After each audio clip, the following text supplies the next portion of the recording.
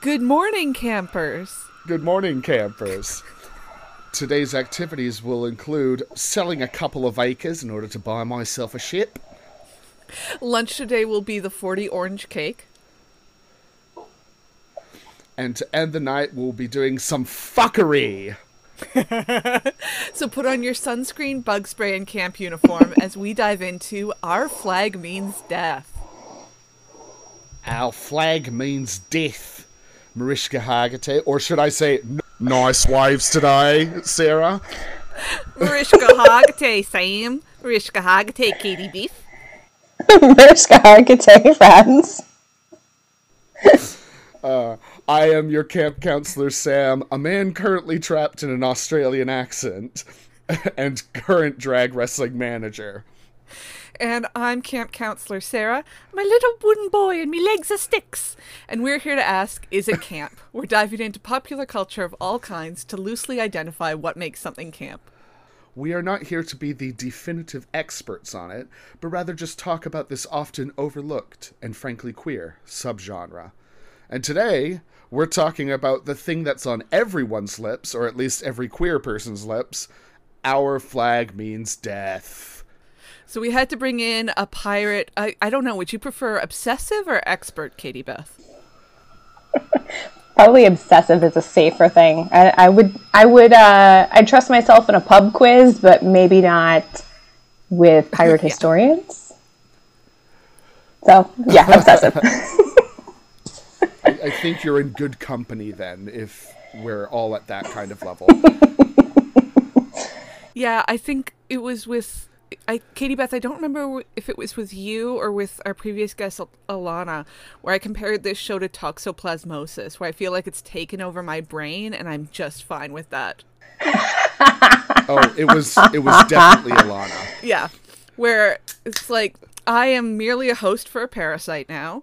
The parasite has made me very comfortable with this. It's giving you a nice silk robe. I'm feeling luxurious. I'm fancying a fine fabric. The marmalade is delicious. Meanwhile, it can do whatever it wants with me.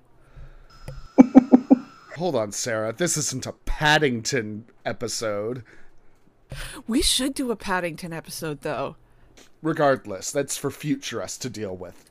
Present us is dealing with gay pirates.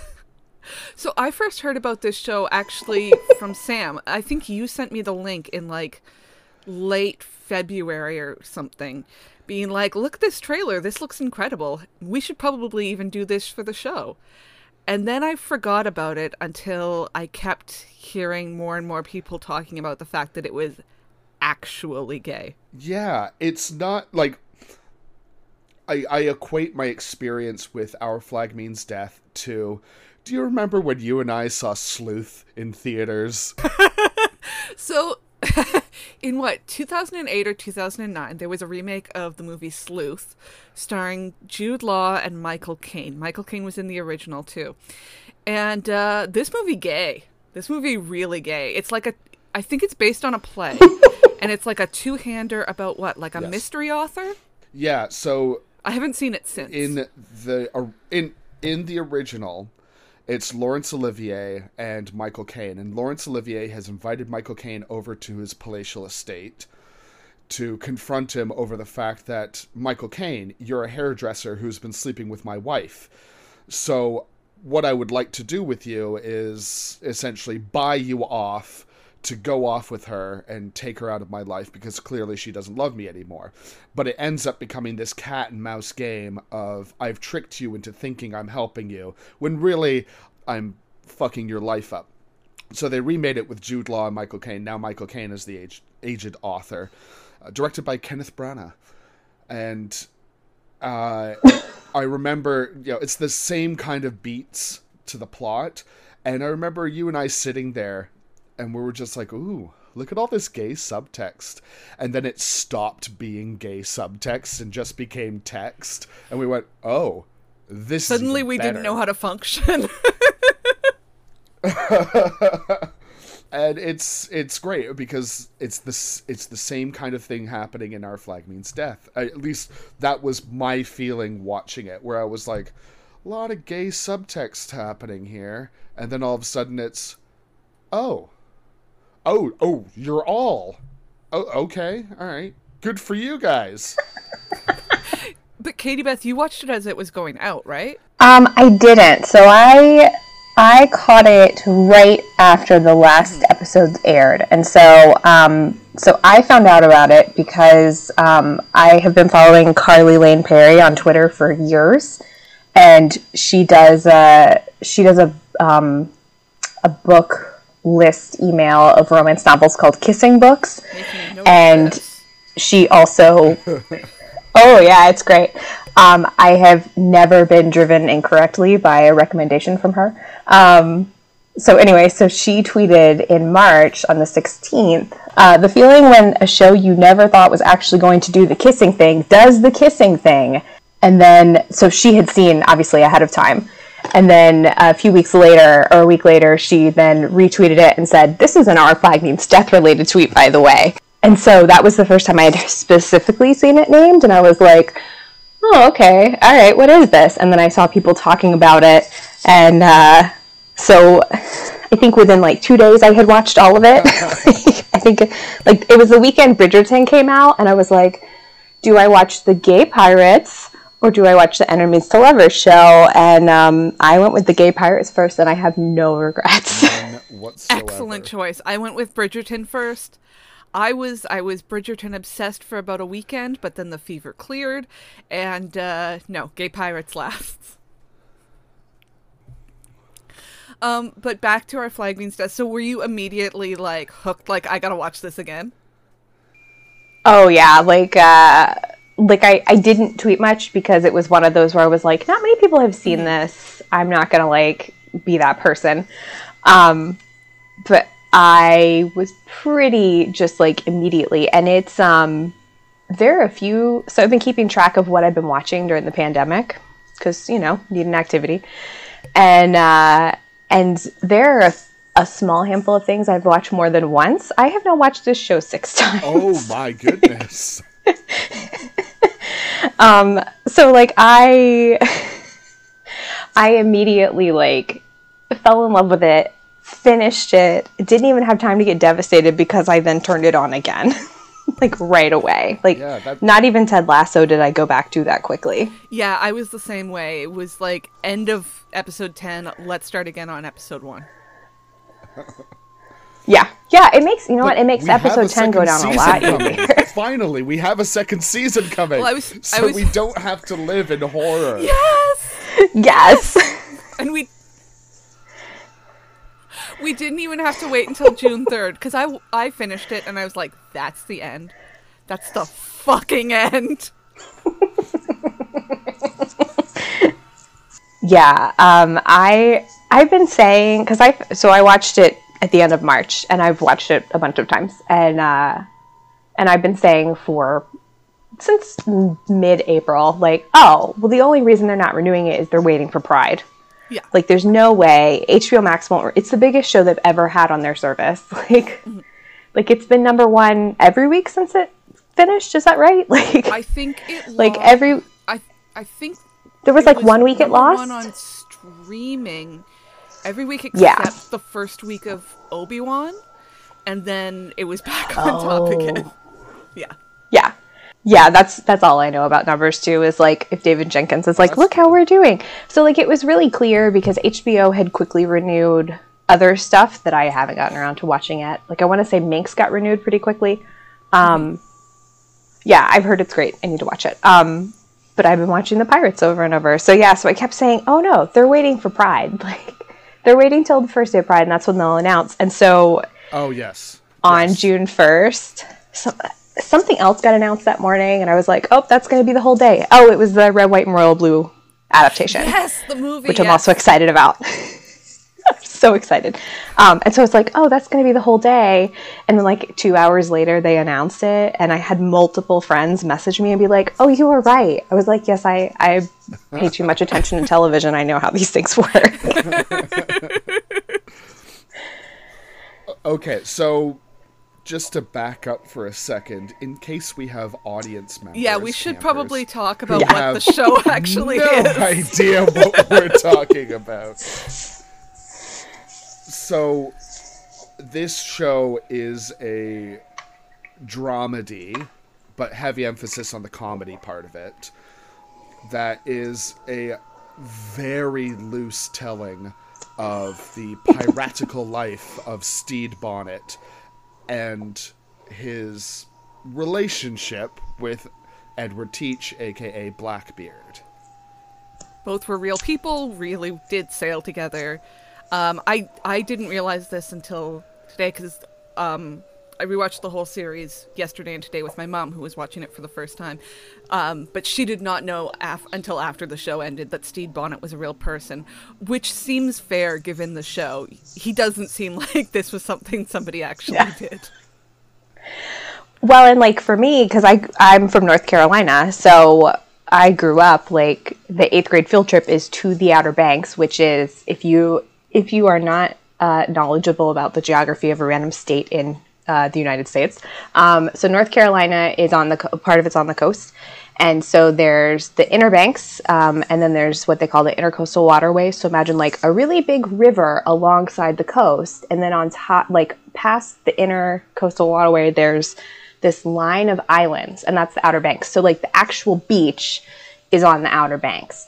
And so it was a big pirate hangout in the 18th century. And very specifically, Blackbeard and Stede Bonnet hung around the Outer Banks, and it's where Stede Bonnet was hanged for piracy in 1718, 19. So Whoa, not long spoilers. after the... Yeah, it's Sorry, right guys, after but the you- events of the show. Yeah, but it's You like mean he's real dead? loosely... Yes, a man who was born in the 17th century is in fact dead now in the 21st. This is what I keep telling myself. He has no power over you. He's been dead for 300 Yeah. years. Get out of my brain. Well, and it's such a loose adaptation that, like, it could be that this ends with them faking their own death in, like, you know, a handful of seasons, and they just go off into the sunset together, and it'll be cute. It Exactly. doesn't They have to end. accidentally kill the secret badminton triplet who sentenced them to death. Listen, if it means Rory Kinnear keeps coming back, I'm fine with it. Oh yeah, He- no, Roy great. Kinnear is tremendous. He is So funny. so funny in this. Who thought he would have this gear in him? Like, I've never seen him... I don't think I've ever seen him do comedy before. Yeah, no, that's... I remember seeing at some point some review being like, I didn't know Rory Kinnear could be funny. Like, this poor guy has probably been waiting his whole career to be funny. Exactly. I mean, he's always played stuffy bureaucrat. And now he's pirate Stuffy bureaucrat. No, Rory Kinnear is one of those guys where, like, every time I see him in something, I'm like, this makes it so much better. He was, I think, probably what got me through the first episode of Black Mirror, which is a really great episode that I will never watch again. Which, if you haven't seen, I don't know if I can recommend it. It's very good TV. But- I have not watched Black Mirror because I'm afraid to. Because I from what I can tell, it seems like it's very stressful, and I don't know if I can do that watch to the myself. San Junipero episode with the lesbians. See if you like that one. That one's very easy on the palate. And then if you like that, then you can get into some of the harder stuff. Yeah, I pretty much wasn't super interested, and then I saw Jodie Whittaker was in it, and I was like, is she gonna cry? Because I don't know if I can do that again. Broadchurch was bad. Emotionally, not story-wise. It was a good show. So yeah, the pirates were real. Most of them in the show. Yeah, just a lot of things have been... a lot of details have been changed to protect the identities of the aggrieved. As in, I think Izzy Hands was supposed to be 16. Yeah, so he wasn't in the crew at that point. there's a little like loose. Well, and like Stede Bonnet was 29 in 1717, and Rhys Darby is 47. Yeah, Wasn't I he think they both? show. So, like, you know. they even double down on it when they show his gravestone at the wedding. They're like, no, this guy, he's been living rough. Yeah. Yeah, it's definitely one of those things where the joke with Spanish Jackie, where she's like, "I'm 29." It's like, oh, that's what it was like before you could moisturize, and there was no sunscreen. Time, like, I can't imagine anyone playing Izzy better than Con O'Neill did. No, he's no. so good. So menacing. When he came on screen, I turned to my mom. Again, this is just because this is recent. I'm like, "That's your boyfriend, Mom," and she's like, "Oh my." Well, I don't like the facial tattoo. That's not real, Mom. He doesn't really have a facial tattoo. Oh my. It's just a makeup pencil. It's okay. It washes off real easily. Yeah. Listen, Con O'Neill loves two things: dunking on the Tories and incredibly graphic fan art. And he will not stop. Oh, wow. Really? Yes, if you look at his Twitter feed, it's literally just one or the other. Hates the Tories, loves the fan art, simple as. To be fair, who doesn't hate the Tories? Yeah. Correct. And like Vico Ortiz is super into astrology, and there's an Instagram that's Our Flag Memes Death. Is that right? Is it that one? There's way too many Our Flag Means Death things to follow. But there's an astrology one, and Vico Ortiz participates in it a lot. Oh. And it's just really great because it's forever like, oh, look how great they look. Oh, they're making fun of people for their signs. Taika just today, retweeted a sketch of him that was basically like Tom of Finland and called himself a zaddy. Oh, excellent. I love how into this the cast and crew are. Like, they're not shying away. They know how beloved they are by the queer community now because of this show. And all of them are just so game for it. They're just like, hell yeah, we love doing this shit.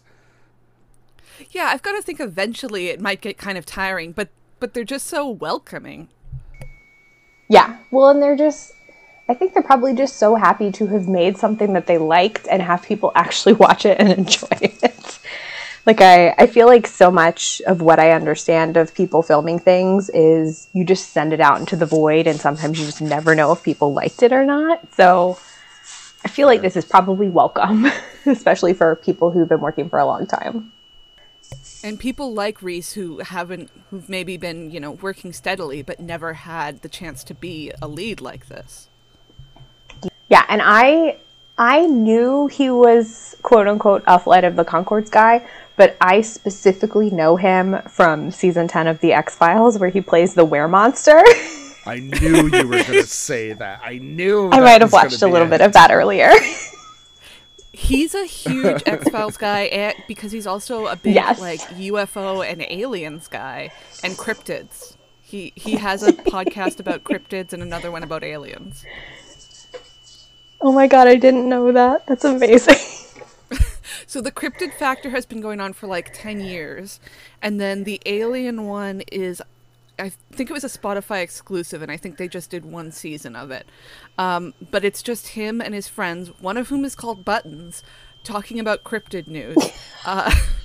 It's pretty fun. Actually, on the recent episode, they talked about him winning an award for playing Steed. And he's like, guys, I never get awards. This was really cool. Oh, that's so sweet. Yeah, I knew him from Flight of the Conchords, which I probably watched a couple episodes of in university.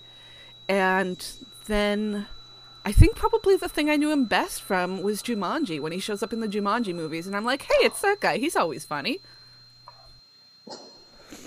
Yeah, I think... Is this the new Jumanji with The Rock and Amy Pond? Yes. Yeah, yes. He's a sort of AI. He's an NPC. He shows up... Yeah, he shows up to sort of explain the rules of the game. He's your tutorial NPC. Amazing. So it's him doing his natural accent, very excited to welcome you to the game.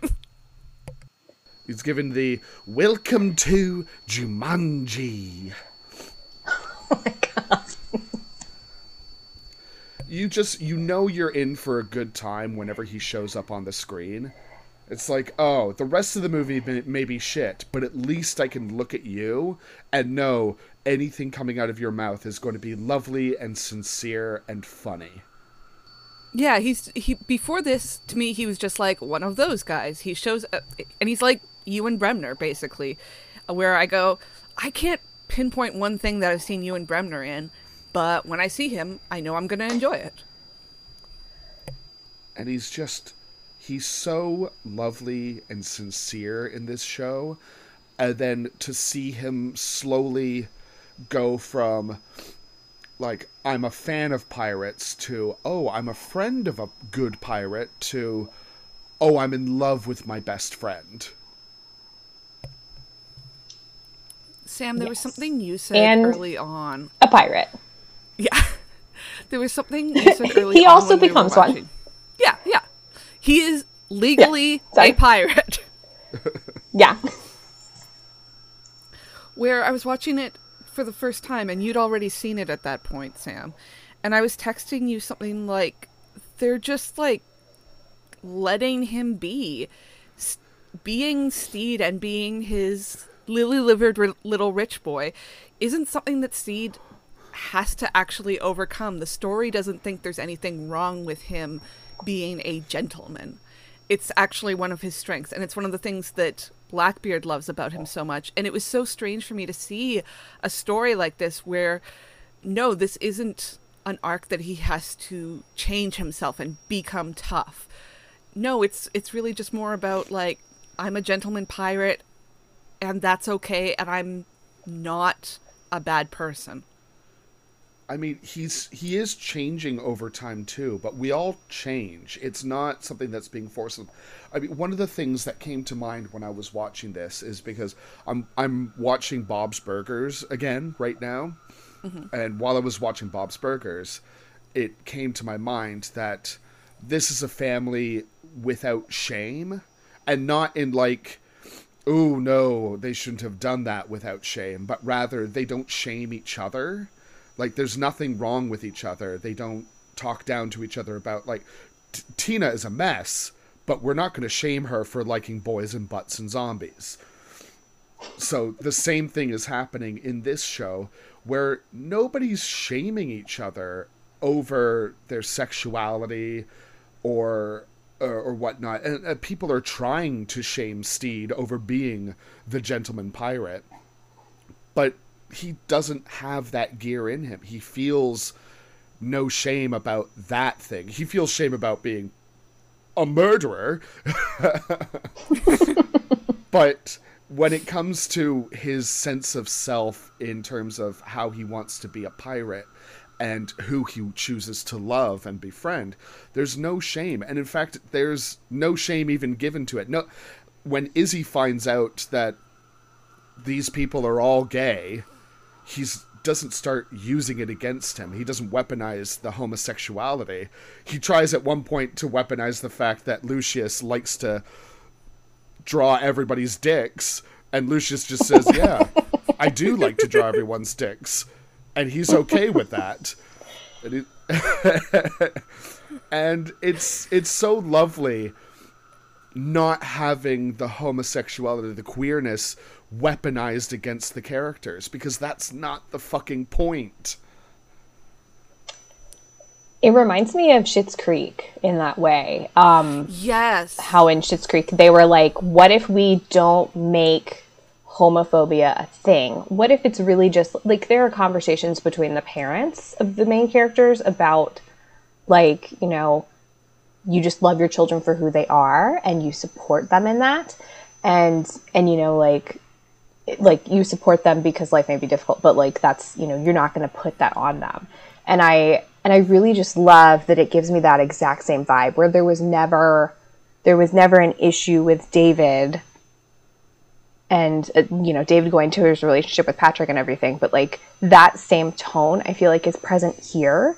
And they've talked a little bit about how historically pirates did have relationships with each other. Like, you're at sea for a long time.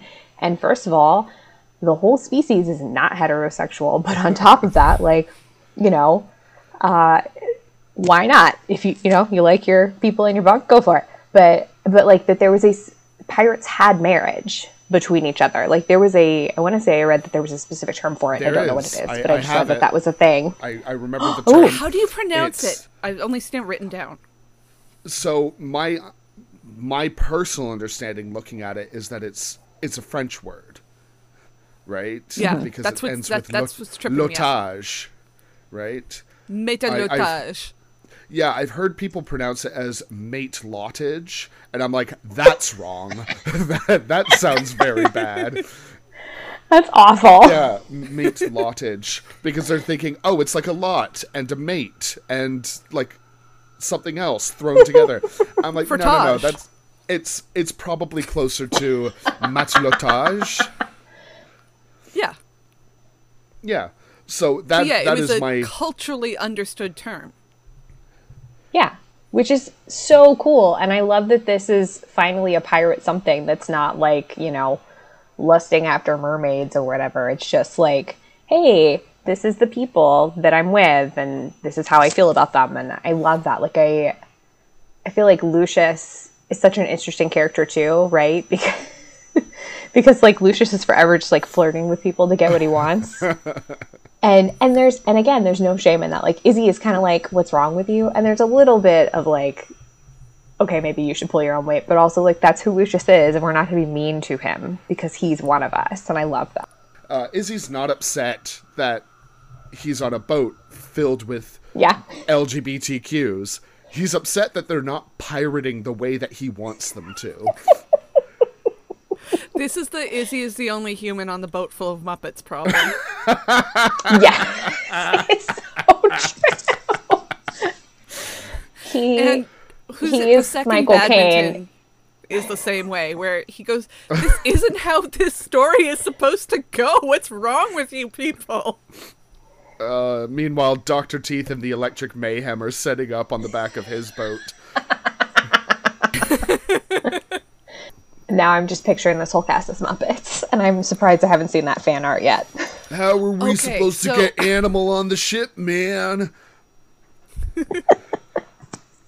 There is a popular fan write-up on it that says that when Blackbeard first comes on the ship to rescue them, rescue attack, whatever you want to call it, he is also a human, but when he and Steed switch clothes, that's when Blackbeard comes out as a Muppet and is a Muppet for the rest of the show. Until the end. Until the end. No, yes. I think he's still a Muppet at the end. I think he's like Kermit the Frog with the fangs in for the Vincent Price episode of the Muppet Show. He puts his beard back on with eyeliner. Like, he's still a Muppet. He's a Muppet pretending to be a man at that point. He is three Muppets in a trench coat. It has such a Muppety quality about it, right? Mm-hmm. Yeah, like, I think the sincerity of it is so much of why it feels Muppety, if that makes sense. Absolutely. That's the thing that I keep coming back to, and that I'm like, they really did this. They really made it gay. That was my big surprise watching it, because, again, I started watching it after everybody, like, Katie Beth, you'd watched it, and you were like, oh, it's actually gay, and a bunch of our friends had watched it and said, oh, it's actually gay. And I started watching it, and I was like, okay, I get that it's gay, but it's actually gay? Like, they're actually talking about it, and, like, there's actual on-screen kiss. It was like my brain couldn't understand that something, maybe it's because it wasn't specifically marketed as like a gay show, and I'm like, this isn't it wasn't marketed at all. Yeah, we're supposed to be sequestered. Yeah, right. Like I think we were talking about this before we started recording, but I think that my frustration with the Doctor Who pirate episode that happened a few weeks after I watched this for the first time was that I was told this was gay pirates. I watched it, and it was indeed gay pirates. And I wasn't shocked in any way. I was just like, excellent. Thank you. Representation. And then to turn around, and it was like, okay, but these characters are actually queer. And they're being pirates right now. Oh, but you're not going to let them be gay. Okay. You're just going to let them be sad queer people. So it was kind of like queer joy, queer sadness with Source. And the So implication I think in Doctor Who that, like, okay, so we've both figured out that we're queer. We need to stop and talk about it and consider everything. Whereas in our Flagmane's death, it's just like, yeah, we like each other. The end. Yeah. Well, I mean, I guess with these characters, you don't have the weight of millennia on one of them, and but and Steve Bonnet doesn't know that he's historically going to die soon, so he's living a little more fully. We're going to put that in quotation marks, going to die. Steve Bonnet is what I'm saying. exactly as dead as Lucius is. Yes, exactly. Lucius is, there's no way that they killed Lucius off. Like, the first time I watched it, I kept thinking, like, the character would depart, and I'd be like, oh no, we're never gonna see, like, Jim left. I was like, no, but I'm gonna miss Jim. And then Jim was gone. Not even an episode. Like, Jim was away from the boat for an episode, but that was it. Like, so I think that now that I've made it through, I'm like, oh no, Lucius is, first of all, I'm sure he managed to charm some fish into bringing him to shore. Or he's truly hiding inside the boat. Some manatees. He found himself a merman and says, all right, I'll give you a handy J if you help give me a hand. He found a sea devil. Him on the inside of a seashell. I saw someone today say, because David Jenkins tweeted today a fan art of the crew, and then David Jenkins was like, R.I.P. Lucius, we miss you, and then after that tweeted the YouTube of Elton John's Candle in the Wind. And I saw somebody comment and be like, girl, don't act like Lucius isn't hiding inside the walls of the ship. And it keeps getting gayer. He's in one of the closets. It's fine. Yes. I have never been so sure of anything in a show that Lucius is not dead. Oh, yeah. Yeah, I mean, like, that actor tweeted when they announced, like, oh, good, I'm so bad at keeping secrets, which is obviously a Lucius quote if you haven't seen the show. Yeah. But it's like, oh, no, of course you're not dead. This is not that kind of a show. No. I saw somebody earlier today also go like, this man better never show up within a mile of a New Zealand airport because we're all going to lose our minds. And I was like, really? This isn't like Jon Snow just being like, no, I just love to keep hanging around the sets, you guys, because all my friends are there. No, nobody's going to bat an eyelash. No, and they film inside. It's fine. They're safe. Yes, but they are moving to New Zealand for next season. I'm very excited about this. Oh my god. Excellent. Oh, yeah. Listen, I mean, they're all just gonna show up. It's gonna be fine. Let's reuse all of those Xena sets. Nobody's using those, right? Maybe they'll go to Hobbiton. Ooh, maybe they'll get Ted Raimi in an episode. That's the thing. I can't put anything past this. My like, if I had to have a complaint about this show, it's that there aren't enough women in it. So I feel very confident that we are going to have like what is it? Is it Anne Reed? Anne Bonny. Anne Bonny and Mary Reed, right? Mm-hmm. Yeah. I feel fairly certain that they're going to or them or a crew like theirs are going to show up in season 2. Oh, maybe lesbians. Maybe we just steal Elizabeth Swann away from the Pirates of the Caribbean series and let her live her life. Can you imagine Keira Knightley just being in this show as Anne Bonny? Like, I don't know what Keira Knightley does anymore, but like, I want this for her. Why would you show me something that I can't have? No, the thing is, we've been oracular before, Sarah. We have seen into the future. That's true. We saw Magic Mike XXL coming. Oh, wow. Yeah. No, if we can use our powers for anything, it's that now. Yes. And as if by am magic, always down for more Keira Knightley as a pirate. The fandom got even gayer. You didn't think it was possible, but it did. And Beth Grant. Yes. She was also in an episode of X-Files. Yeah, of course she was. Sorry, my brain doesn't work out a different way. Everybody's She's been in the X-Files. snake episode. Yeah. Yeah, it is. Yeah, she's in the snake episode. Oh, that's right. Yes, yeah, she's the super religious church lady, and that's the episode I block out of my mind so that I can sleep at night. No. So I've been having this discussion recently with people about those weird deep-seated fears that you have. Oh, yeah. Because everybody's been like, oh, wow, Old is on Crave now. I'm going to watch Old, about the beach that makes you old. And I've had to stop people and then just be like, I will never watch that film. Because when I was 7, I went to a sleepover at a friend's place, and he was like, hey, a new episode of X-Files is on. You want to watch? And I'm like, yeah, sure. Why not? 7-year-old me. I've heard about X-Files. I've never seen it. I'm like, of course I want to see this show that everybody's watching. And it was the episode where Mulder and Scully get on that boat that makes people old. And I was freaked the fuck out. I do not watch things. I have 3 rules. I have 3 rules with things in horror. 1, no Wendigos. Fucking hate Wendigos. You've been scared 2, of Wendigos for years. For years I've been scared of Wendigos, and I moved to Thunder Bay for a year. Big mistake. Rule 2, people aging unnaturally fast. Don't do that. Fuck that noise. I hate it. That scene in Last Crusade, that wigs me out. Yeah. And number 3, people turning into pigs. Just that one specifically? No other transfigurations are an issue? No.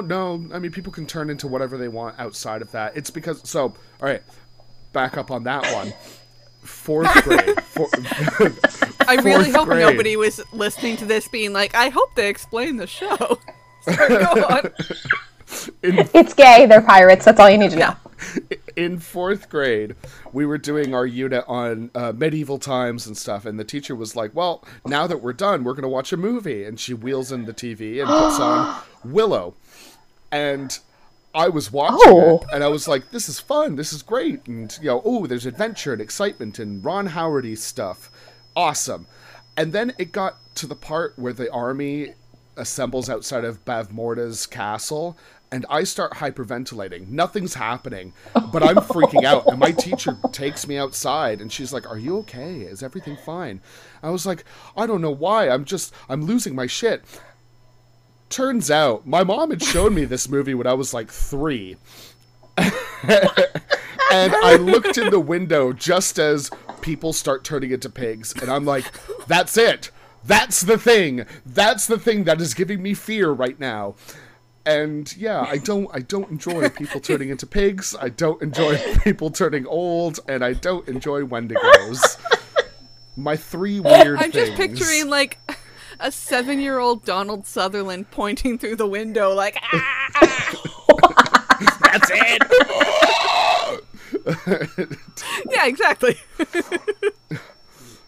Next week on Sam's Deep-Seated Fear, is it a large bird or just a regular bird? How close is the bird? How close is that bird? Anyway, enough about my weird fears that all of a sudden everybody knows about. This show hits on one of my deep-seated fears. Let's do it. Which one's that? Snakes. So, episode 7, when they go to the island, what am I saying? When they go to Florida, which is not an island. When they go to St. Augustine, and Blackbeard's throwing his temper tantrum, which, I get it, he's wearing leather, it's really muggy in Florida. I, too, would be cranky if I had that much hair and that much leather on, and I was in Florida. There's no theme park Not by in the this winter. point. Well, it's St. Aug. There's no theme park anyway. It's just a bunch of old buildings and tourists and a college.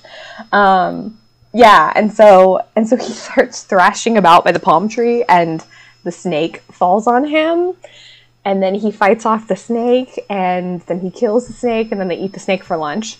So I have to watch that scene with my hands over my eyes because, like, There was a snake in my front garden on Tuesday, and I'm still not sleeping right because I'm like, oh my god, where does it live?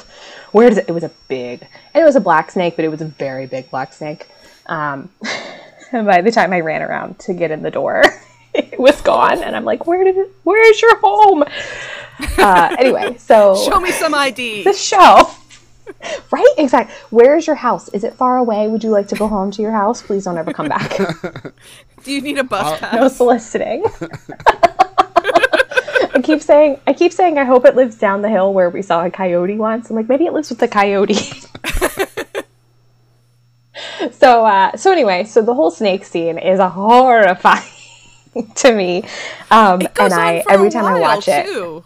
They are discussing and it is, snakes and snake eating for a while. Oh god. Well, and like Taika Waititi throwing around the fake snake is so funny. And he's so mad and he's just screaming, and every time I watch it I'm like, that is a fake snake. There were no real snakes in this episode. You're fine. The actors are fine. The nice man is not going to get bitten by a snake. It's probably a non-poisonous snake. But it's also like, if they add a clown to next season, I may have to peace out forever. Oh no, I think we're all safely in the same boat saying, no, clowns are not good. No, there was a clown in Sarah Jane Adventures, and I almost had to peace out of the whole series. Oh no. Anyway, where were we with gay pirates? Yes. I did want to say something. We keep saying gay. We do say gay over and over again. But, it is important to point out that one of the pirates is, in fact, gender non-binary in Jim. Mm-hmm. And I remember reading an article about an interview with Vico Ortiz, who plays Jim. And they were saying, like, they've sent me a script to play a pirate, and it's a lady dressed as a man, and I don't know if I want to do that because that's not how I identify. And when they sent back notes, the writers' room were like, no, we want notes. We want to represent this appropriately. And that's really what sealed the deal for them to sign on to the show, is that they were like, oh wow, you actually want me to play not myself, but my appropriate sense of self. And I think love it. I mean, when really powerful. When I started watching it, I love a girl dressed as a boy because I'm a Shakespeare nerd. I will always, always, always be down for that. Let's not think about what it signifies very much. Let's not think about it at all. And I'm like, fuck yeah. And then I'm like, oh no, they're non-binary. I have never seen it because I didn't watch Billions, which as far as I know, is the only other show, like big show, that's had a non-binary character. And I was like, this is cool as hell. I have non-binary friends, and I've never seen a non-binary person. I was going to say in fiction, but I've seen plenty of them in fan fiction, but never in, like, I don't know, professional works. Televised fiction. Published fiction. Yeah. Yeah.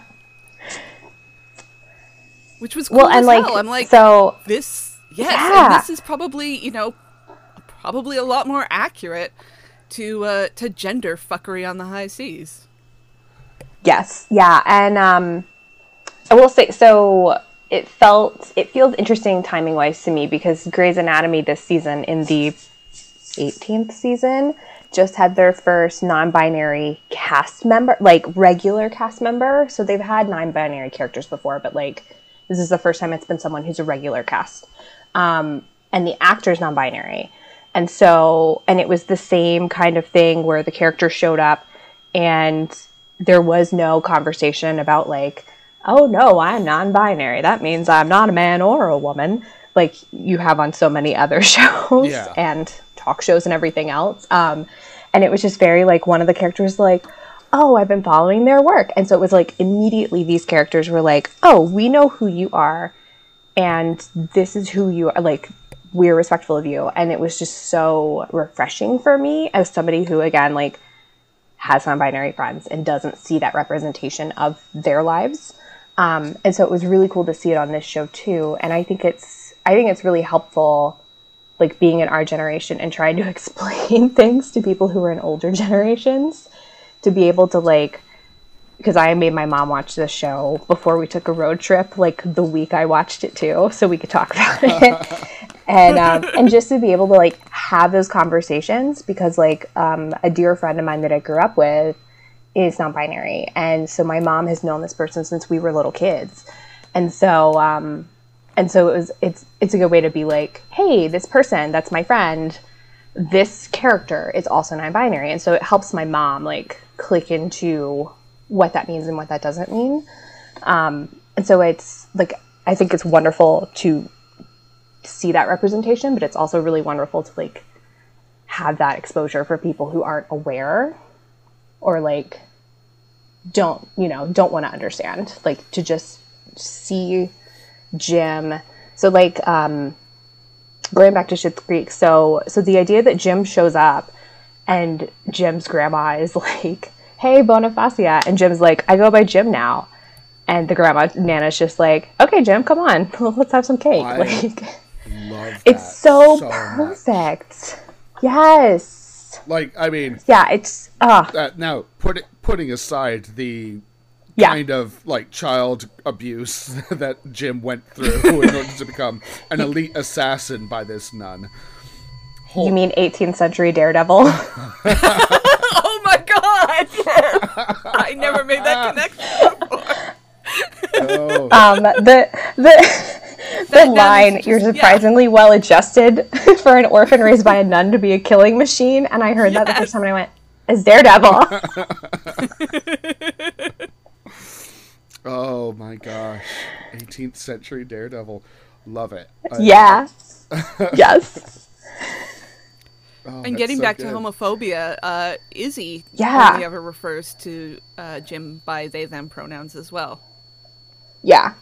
Yeah, like it just seems to be, there's already so much television that deals with coming out stories and homophobia stories that it's just refreshing to get to see a non-binary character just like be respected and get to go on a vengeance quest. And so that character gets to do different things other than just like, no, let's fight about pronouns. Like, I don't know. It's just super boring. It's kind of like how it's a queer person, you get super tired of watching the same like homophobia story in every single thing with a queer person, and how it's like, oh, it's so groundbreaking. And it's like, it's not groundbreaking. This is boring. Yeah. You know what would be great is if, like, we could watch a story about a really strong woman, and she's really strong because she's overcome trauma. And that's how you know she's strong. Or a super hetero man who goes around murdering people when he didn't care before because somebody killed a woman that he cared about. Or his dog, but usually a woman. Wait. What about if we wrote a script and then we went, oh, we can just make this male a female, and it's the exact same thing, and you just change the name slightly, and that's it. To be fair, the two movies I know where that has happened are Alien and Everything Everywhere All at Once, so I think people should keep doing this. That's fair.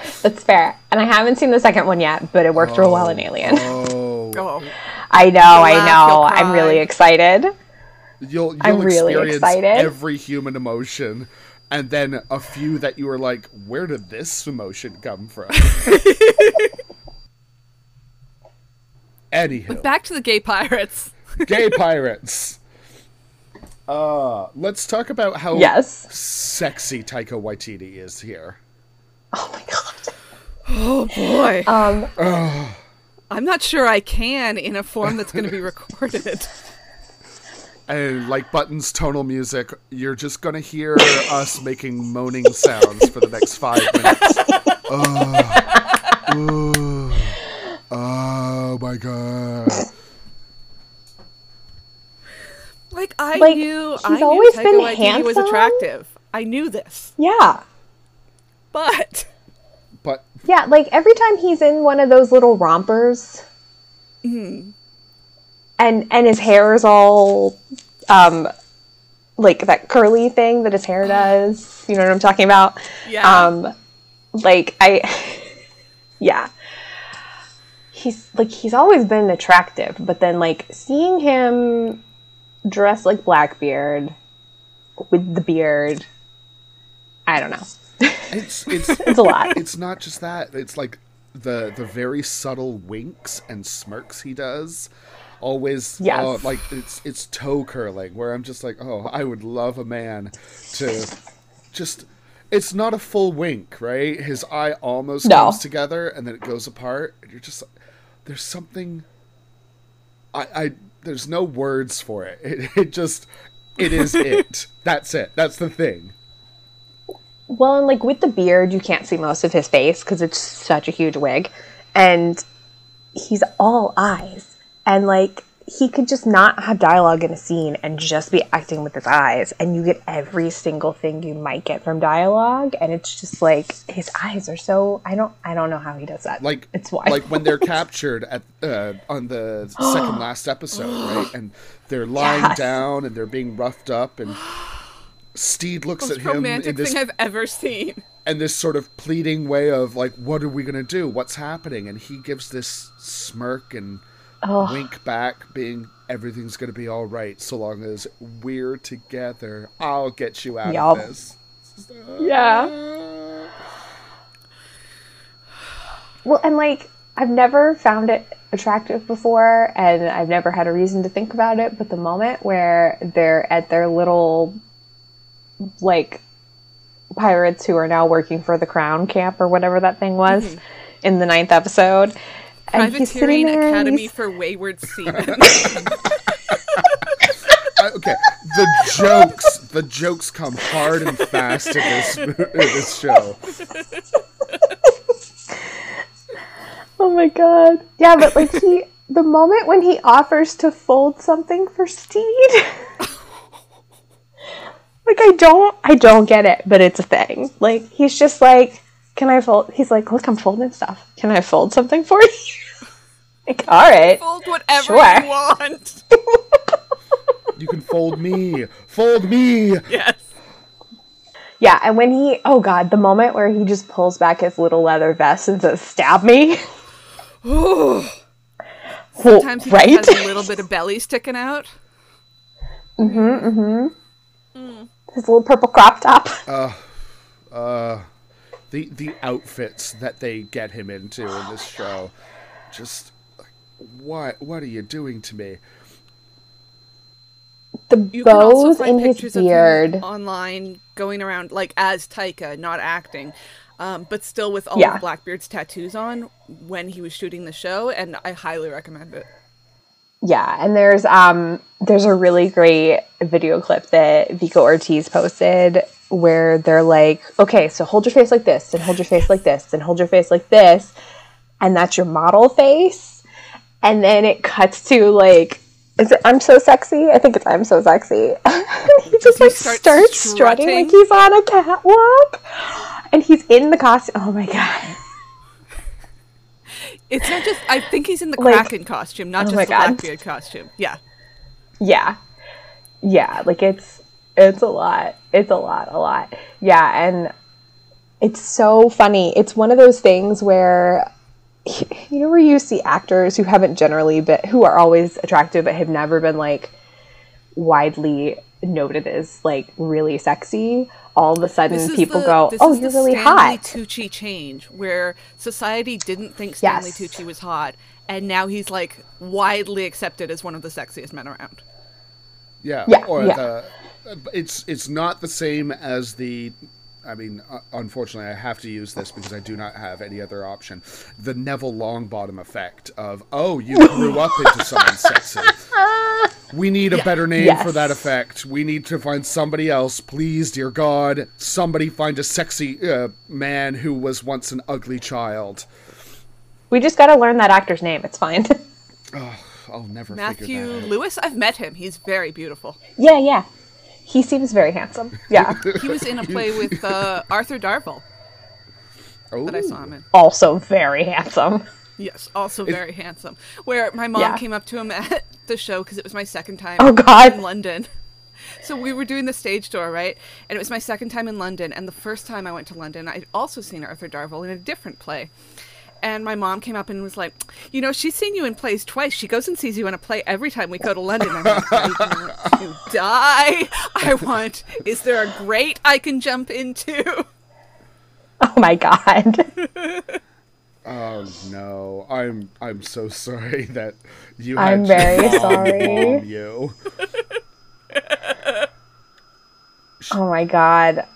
Maybe it was supposed to be more of like a Miranda moment, right? Won't somebody please marry my daughter? I'm literally giving her away. Oh my God. But you want to talk about sexy? This whole crew is full of different sexy people of different like ages and sizes and colors and genders, and like nobody's ever the butt of a joke. I mean, they become butts And, like- of jokes, and, like- but only Yeah. when it's like, oh, this would be a funny joke to pull, but not at their expense. Yeah. Yeah, like The it's always idea very that much Fang like feels pretty they're the when he's joke. sketched is not the joke. Yes. Yes. Yeah, and like Lucius being like, I don't think that I'm cute, but I've decided to carry myself that way. It's just like the confidence is so inspiring that it's one of those things where I'm just like, that's right. You decide who you are and you carry yourself that way, and is who you are. And That's people the will thing. know Lucius it. could Like- easily have just been like the funny side character in any show. Yeah. Because Nathan Fote is so good as that. But there's also the idea in this that no, he sincerely is a genuine slut and he loves that for himself, and so does everybody else. Yeah. There's nothing that- wrong Yeah, with and, being like- the ship slut. Yeah. No. And that No. there's nothing about, I mean, I think Nathan Fote is very attractive, but also like who you would Yeah. see cast in like the quote unquote Hollywood version of this role. And that they're like, no, Lucius is the most attractive person to everybody on this ship and we love it. Yeah. Yeah, like I feel like any other production would be like, he's Mr. Smee. And it would have just been like the butt of the humor rather than him driving the comedy so much by being very confident and, you know, just like manipulating situations to get what he wants. Or it could have gone the other way of like, oh, Lucius is the ship slut. We need to get the most handsome, stunning man possible to make it seem like, oh yeah, Yes. that's the reason why everybody wants to fuck him. It's like, no. Yeah. Lucius is just good at his job. No. But I feel like what we've talked about before is all pirates are gay. Yeah. Even if they're played by Gene Kelly. Especially when they're played by Gene Kelly. We should talk about Stannis, I Jackie, and was her just noses. about to say it. You read my mind. So few clients My piece are of able paper to says- read my mind. My noses. My nose is... That's my favorite line reading in the whole show. My noses. It's the way you can hear the apostrophe instead of the Y in my noses. Yeah. Yeah, like she's so distressed about her nose jar. She's worked really hard on that. She's collected them And for to be so fair, that's a long. huge jar. Right? And there's a lot of noses in there. Is the nose jar more important than the brain jar or the finger jar? Were those hers, or were they somebody else's? I have questions. I want to know what's in the nose juice. Apparently are it's the kind of noses tasty. Are the noses like secreting the juice? Are they putting liquor in with the noses? Like if this is the sangria situation? I think it's nose sangria. Oh my God. Well, I know what I'm going to serve at my next themed afternoon. Okay, all right. What would you put in a nose sangria then to also achieve that kind of green color? Well, I was gonna say oranges, but now I have to say limes. That's where the rest of the oranges went. Into nose sangria? They say there was a blight, but a blight is just a polite way of saying that Spanish Jackie had a run on them. Yeah. I really, so like I love Spanish Jackie as a character. And I am so curious about her and her 20, now 18 husbands. Like, how frequently is she getting married? Where are these people coming from? How is she managing to get all these people to marry her? What kind of profit does she get? I don't think it's necessarily legal or consensual. Oh, no, absolutely not. Oh, is this like when my mother calls actors my boyfriend because I think they're really precious and there's pictures of them on my phone? No, I think she is actually married to them. I do believe there's no doubt about that part. It's just whether or not they want to be married to her. That's fair. I feel like they're probably all too afraid of her to say no. Yes. Fred Armisen is definitely afraid of her. I mean, absolutely. I love when he's like... The moment when he's like, should we have a singles night? Should we serve food? Jackie doesn't need more overhead. I'm gonna have to hire wait staff. Then, she keeps losing staff because they kill her husbands. And then Katie Beth comes into my DMs on this, the day of my daughter's wedding. A couple days ago. He's like, you know what? We should really ship Spanish Jackie with Kristen Johnston's character. And I was like, God damn it. Oh, right? More tremendous things I want.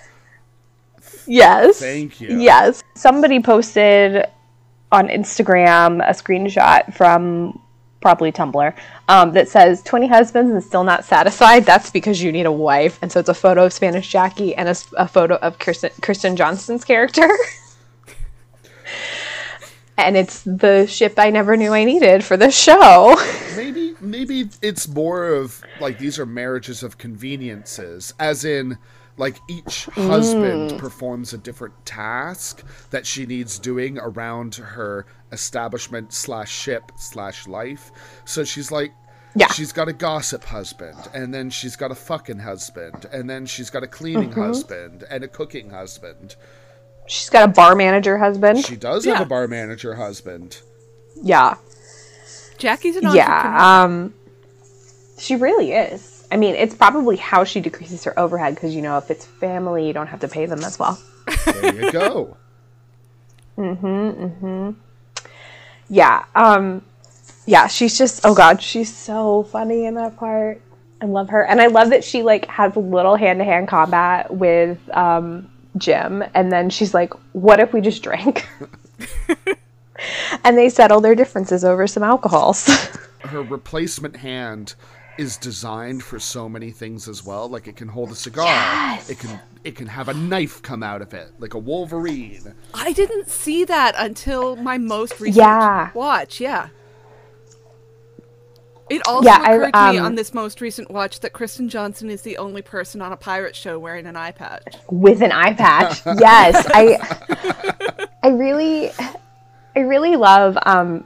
It just feels like such a weird way to say this, but I really love that there's like random disability representation. Like Blackbeard has the heavy duty knee brace, and I saw somebody post about it and point it out, and like I had picked it out right away because it's like obviously it's shiny metal on his leather outfit, and I love that it's just like, hey, he's probably got a messed up knee. We don't ever need to know why. We don't know why Spanish Jackie has a false hand.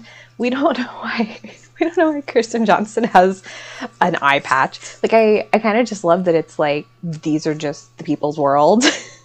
I was thinking about that yesterday. I was like, you know, if you had a cane, it would be really great to cosplay Izzy after his toe got removed. Oh, yes. Oh, my God. Do you think the cane is also a sword, though? I mean, it has to be. A cane is never a cane. Yes. No. But it's oh my God. It's kind of true to the world that they would have lived in anyway, right? That like, tons of people were sailing around with various disabilities, right? Missing arms, missing legs and stuff. Why would we need the backstory? Like, there's no point in showing us unless it is very plot specific. But I doubt that the writers would ever get to a place of like, do we need a plot specific amputation? No. Well, minus Lucius's finger. Lucius's But finger. Okay. Now, but that was fucking great. but that's They can't cut off my finger if there's no finger to cut off. Snip. Meat's meat. Knives are knives. oh my god. I love the idea that because Roach handles the food and deals with knives, he also could be a surgeon in that era. I mean, And speaking of the fandom, Sam Bashoot commenting and saving every single time somebody makes one of his orange cake recipes Yes. is just so pure and kind. And like, he made a collage of them when the show got renewed. I think he said something like, listen guys, it didn't take 745 cakes to get renewed, but we didn't have this many yesterday, and they didn't announce it yesterday. wow. So there's an actual recipe for the 40 orange glaze cake. Yes. Yes, it does So not he- actually take that many, but he put out a recipe Yeah. for it. No. He's a baker, so he made a recipe. He's a legit baker? Yes. Good for him. Right? Yeah, like it's the cutest thing that he's just like, you know, this guy baking a cake and all these people are making a cake. Like, I feel like I've seen so much really wonderful fan art, but there's something about the cakes that are just so precious. We should I link feel the it's- recipe in our show notes. Yeah. I feel like, because it's on my list of things to do, I feel like there's something, I don't know, it's kind of intangible about a cake. Like, you can't save a cake. You can't put a cake up on the wall.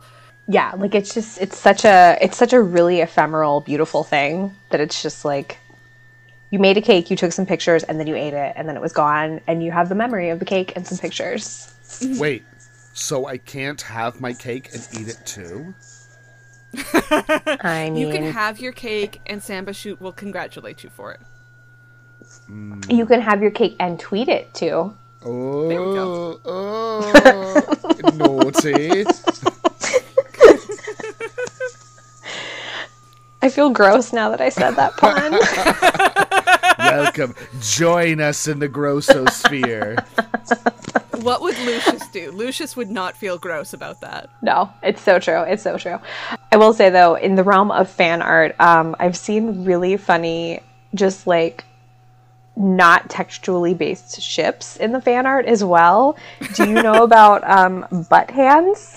Sorry, what? Is this So buttons there's, and hands? Yes. So there's Okay. there's a fan artist that I've been following for a really long time because of Doctor Who fan art. And when the show came out, obviously they caught the brainworms too with the rest of us. And so they've been tweeting like all this really gorgeous art. And they were like, I'm going to ship these characters. Help me pick what the name of the ship should be. And it was literally like one of those Twitter polls. And I was like, everybody's going to pick butt hands. butt It's hands. funny. People picked butt Okay, hands. now that you And so say it, they're I like, have seen a piece of fan art for this. Where Izzy's Yes. sleeping and Buttons Yeah. bites him. Yeah. Yeah. Oh my god, it's amazing. It's so funny because it's like, you know, these like some of these characters are based on real people, but many of them are made up or amalgamations of people because like there were really 70 to 80 people on Steed's crew, not 9. It takes a lot more people to run a ship like that. We No, don't this- have this- the time to invest in 70 to 80 people. No. This There's David not. Jenkins looked at historical accuracy and said, "Fuck you," and I love that for him. I do too. Like it's just so great. Yeah, but why let I don't think that historical man knows a accuracy get in the single way? goddamn thing about how a sailing ship works. I have a feeling that he knows every single thing, and he's like, I will take this pinch of this information and this teaspoon of this information. Why would you let accuracy get in the way of a good story, though? Exactly. Reese Darby I mean, took he's already sailing been pretty lessons clear to that- prepare for the role, and I don't know why. So that he would feel comfortable on a fake boat with LED screens of the ocean around him. I mean, he loves the water. I think this might have been a way to get sailing lessons tax deductible. Okay, so who else in the crew have we not talked about? Because there's so many, like, fully realized characters. We haven't even talked about I really Olawande. love Frenchie in the singing. Frenchie. Oh, I know. Olawande's so great. Wee John is adorable. Oh, Wee John. That first episode where he has the fabric over him like he's the Virgin Mary. And he's like, I used to sew with my mother. He's so precious. And he's so, like, I just love how snarky they all are. Like, it's just so, just makes them feel much more like real people. Like, they're all sweet and they're all mean and they're all sassy. And, yeah. Or even Black Pete, where I feel like on any Oh other my show God, he Black would be Pete. the most annoying character, and you're like, why is he on the show? I hate him. But he's Yeah. so good. Yes. And he's so Yeah, sweet towards Lucius, and Yeah. he never feels Whittles like him a threat, I finger. think. He whittles him a finger. It looks like a thumb. It's dumb. I know. No, it's the loveliest thing anyone's ever done for me. Oh, oh, and then kisses. Oh my God. The moment where Roach is hugging the onions in his sleep. Yes. Oh my God. I just feel like for 10 hours that speed, or 10 hours, I wish, 5 hours that speed 5 hours. Yeah. 5 hours that speed by, it still feels like there's so much left in these characters, which is part of why I'm so excited about season 2.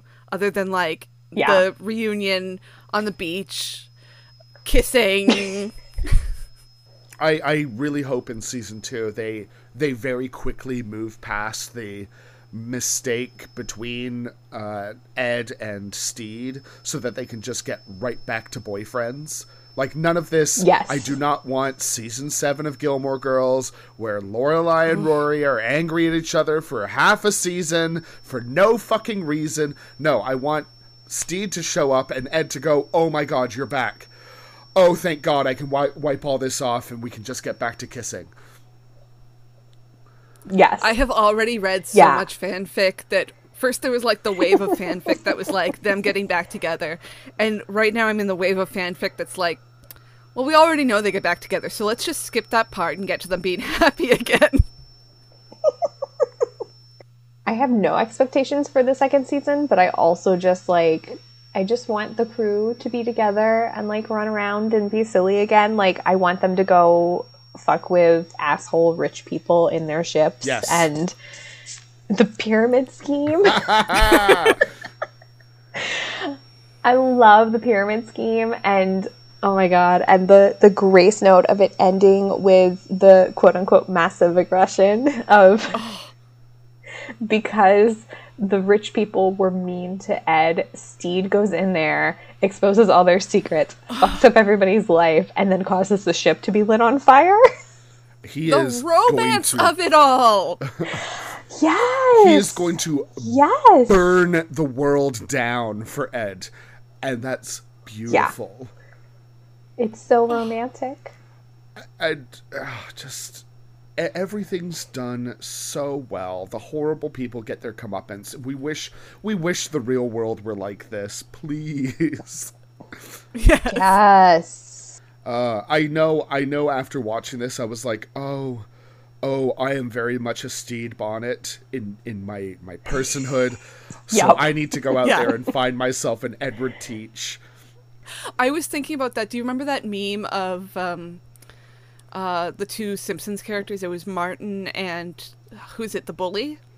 And it was every podcasting duo is this. And I was thinking about it. I was like, no, we're just two Steed Bonnets right here. Oh, he's got a second closet, a secret closet. And oh my God, David Jenkins being like, yeah, there's a reason they have that conversation in the closet where Steed finds out that Ed is Blackbeard, and Ed looks at Steed and realizes he can have a life he wants. He doesn't have to follow what he's been told he should be because he is this mythic person. Like, yeah, it's so... It's so good. Ed doesn't, like, again, there's no shame in this show. All right, and that could have been the moment right then and there. He could have just been like, why the fuck do you have a second closet? Why do you have all these books? Yeah. Why do you have... And instead, he goes in and he wants to touch the outfits and feel them and move through them.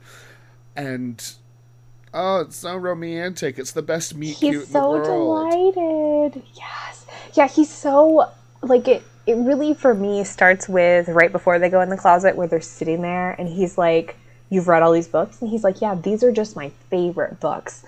And I was watching it and I thought, oh, is that what it's like when you don't have television to watch all the time? Not that I haven't read plenty of books, but like, that's a lot of books. And he's sitting there and he's like, you have all these books with a candlelit chandelier right around them at sea. Like, that's a little bananas that you have super flammable stuff together with open flame. And then to go in the closet, and he's just so charmed by who Steed is as a person. Like, Steed is so sure of himself that it really shows Ed that he can be who he wants to be and not just who he's told. And I love it so much. I feel like the show is just like continuously putting people in situations where it affirms that who they are is important. That's my big takeaway too. I think that's why it's such a comfort watch for me right now. Yeah. Yeah, it's definitely a comfort watch for sure. My heart grows 3 sizes just thinking about this fucking show and how wonderful and lovely it is. And the other big thing people want to see for season 2. They want to see more of the Badminton family, but little children and wives, all played. They'll by never him. see Papa again. I'm just now picturing, like, oh my god, I'm picturing him in different costumes, and it's just his, like, can you imagine if it's his face, and it's just, that's who Steed sees? Now, the problem with this is he has just done a movie where he does the exact same thing called Men. Oh yeah, a movie that is not as fun. No, nowhere near as fun as this. But you know what? I can live with way too much of him again in a comedy sense rather than in a horrifying sense where he's kind of giving birth to himself. Men gets real fucked up, yo. I think we should talk about the use of pop music, specifically at the end of episode 8, where the British Royal Navy board the ship to the sound of Fleetwood Mac's The Chain. I have been listening to that song nonstop ever since. Over and over. It's such a smart idea because they feed it in so organically with the drummer on the back of the boat. Right. Oh my god. It doesn't, you're going, like, it's not that. Yeah. Yeah. Yeah, and like Frenchie playing his little string instrument, and I can't decide what kind of instrument it is at the moment, but you know what I'm talking about. Like, he's playing the song, and like they clearly knew what they were doing with that piece of music. Mm-hmm. And I want to say I saw like the editor or someone talk about how many times they've looked at and tried to time out the like claw on the rope thing going over the side of the ship and catching. That's incredible. And like how much, like, it's a fan video. Like, let's be super clear. They made a fan video. It's just like and somebody it's not was the saying only the other time day, they do I was it. like, when Mary's describing what love is and you're seeing the cuts to Yes. Ed and you're like, this is Yeah. a fan didn't edit this? They didn't put this in? Yeah. No. And David Jenkins has said, like, the editors did that. It was meant to be played with just the two of them, and the editors did that, and then they didn't make changes because they were like, okay, this is what it is. Those editors must be nerds. Yeah. They must have grown up on those things. I feel like it's just so evident the type of people that are like working on this show and how much love is there. Oh my god, yeah.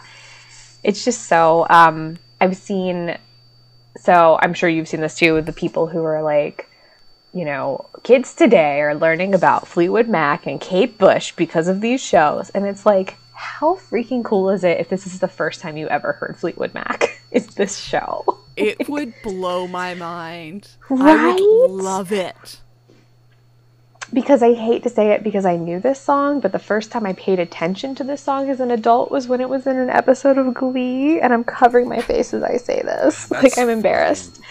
They didn't sing it. It was just in a scene transition. But I just remember being like, what is that? I like it. I remember talking to my mom because I was just playing this song over and over before she watched the show, and I was like, yeah, I want to like Fleetwood Mac more than I do, but to me, like, Go Your Own Way is not a song. It is a jingle for travel insurance or something like that, because that's how I've heard it my entire life.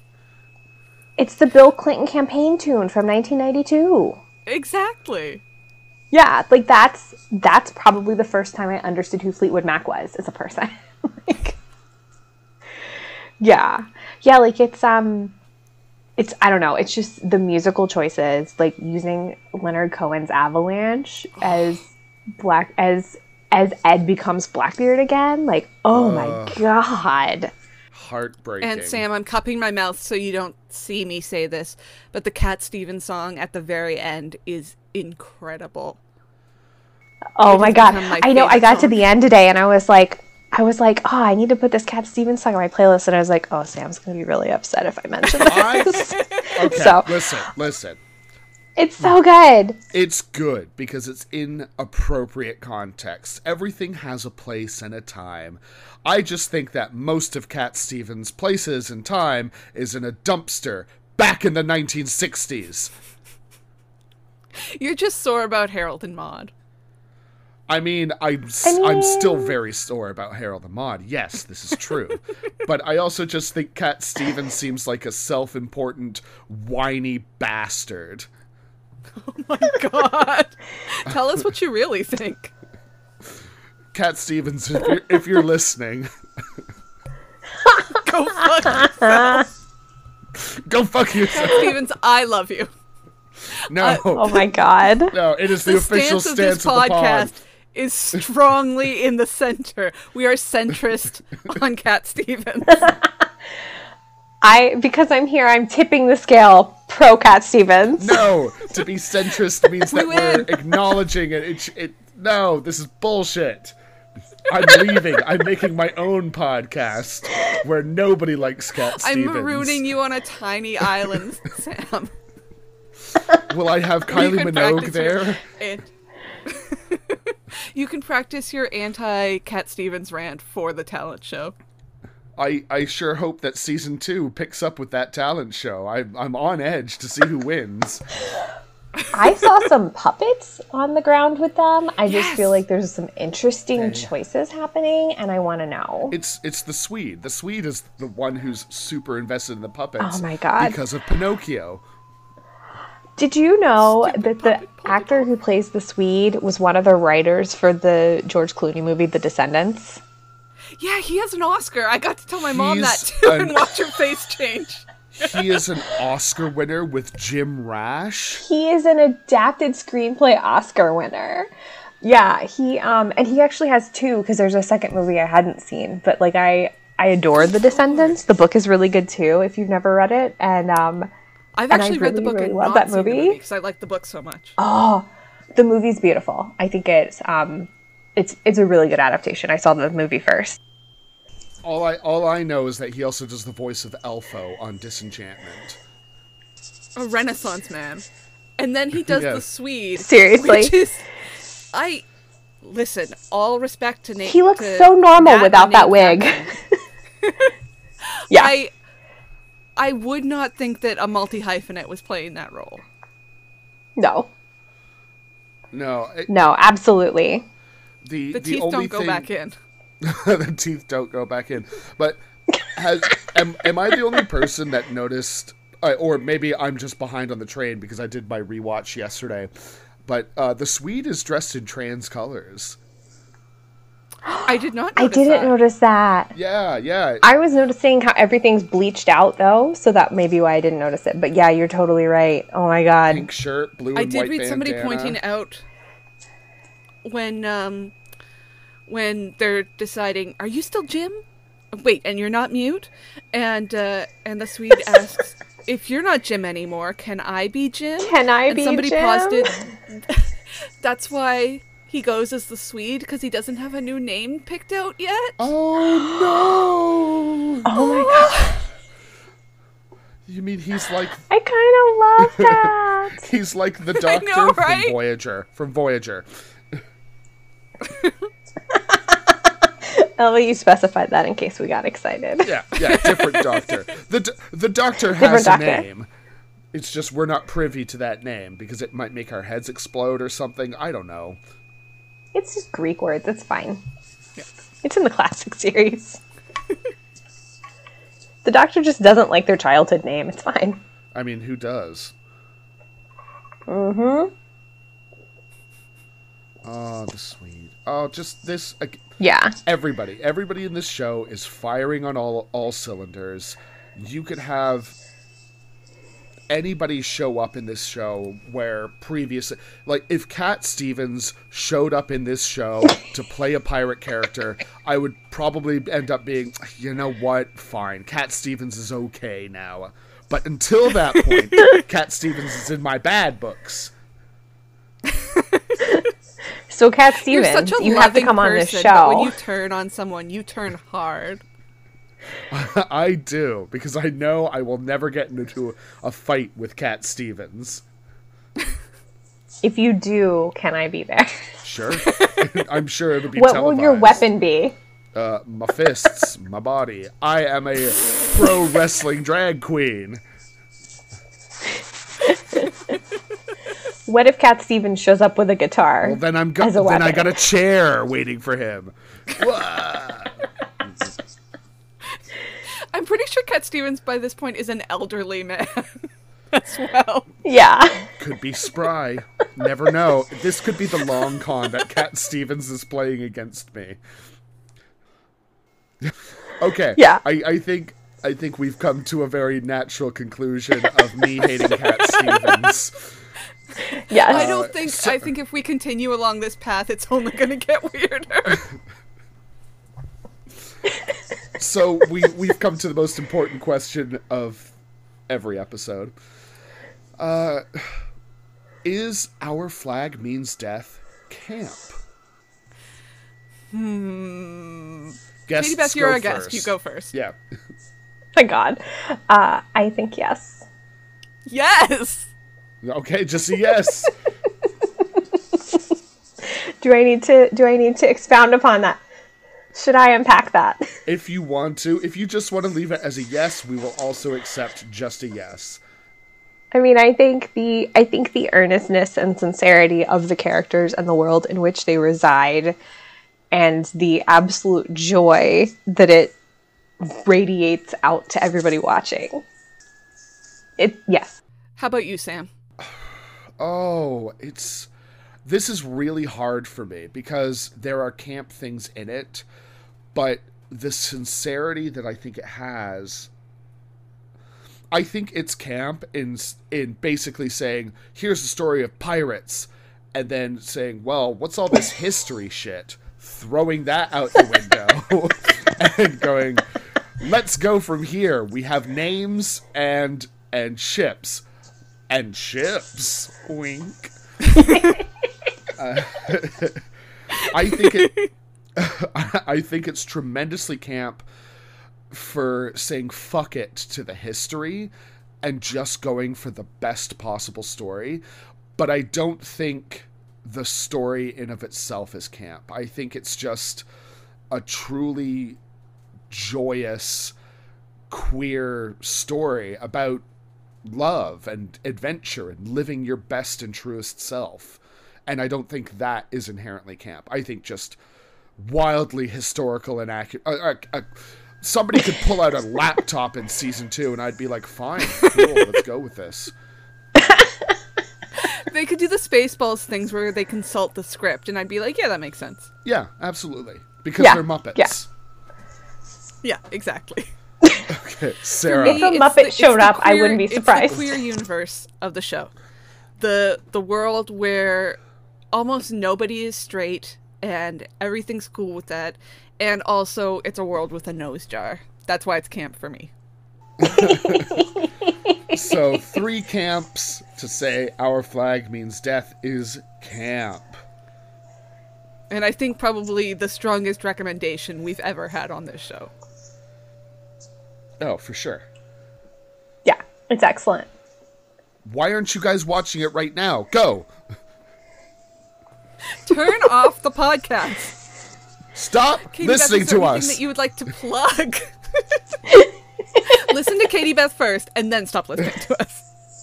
If you feel the need to read someone's tweets while they watch television and frequently read books without any knowledge of what is going to happen in them beforehand, because I like to go in cold on my entertainments, I'm on Twitter, and it's at kbethery, KBETHERY. And also see live entertainment, because that's what my career is. So, go see shows, wear a mask, be placed to the theater. Yeah. Yeah. So thank you for joining us today on our exploration of Our Flag Means Death. I love this show so much. Sorry. Please subscribe on your podcaster of choice. Leave a star rating and review where you can, because it always helps us to find new people who may not know what their camp favorite is. Yes, and next week we will be discussing. Hold on. I'm gonna find which episode and season it is, but it is the episode of Frasier called. Yes. It's called The Matchmaker. I think, and correct me if I'm wrong, I think it's season 2, episode 13. It is nothing really out of the ordinary. It is an episode of Frasier where people come into rooms at wrong times and believe incorrect things about each other. Oh, so half the episodes of Frasier. Yeah, yes. I can confirm it is season 2, episode 3. Does Niles also pine after Daphne the whole time? He does! It's gonna be great. I love Frasier. I rewatched all of it, I think last year before, something like that. And I was surprised at, there's a couple jokes here and there where you go, I wouldn't have done that now. But for the most part, it holds up pretty well.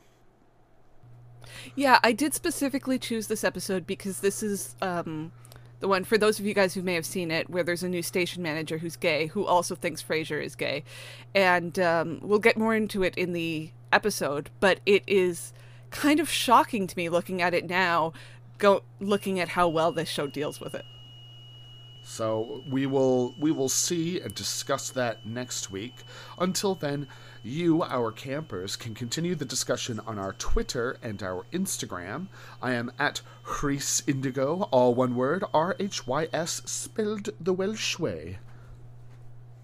And I am at Sour Citrus Lady. You can follow the pod on at IsItCampPod.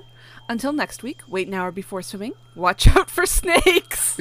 Oh no! No! Katie Beth, watch out! Shit!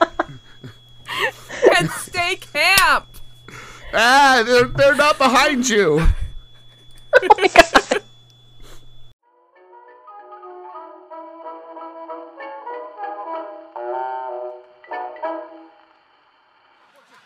Like, not too camp. No, not the way you do it.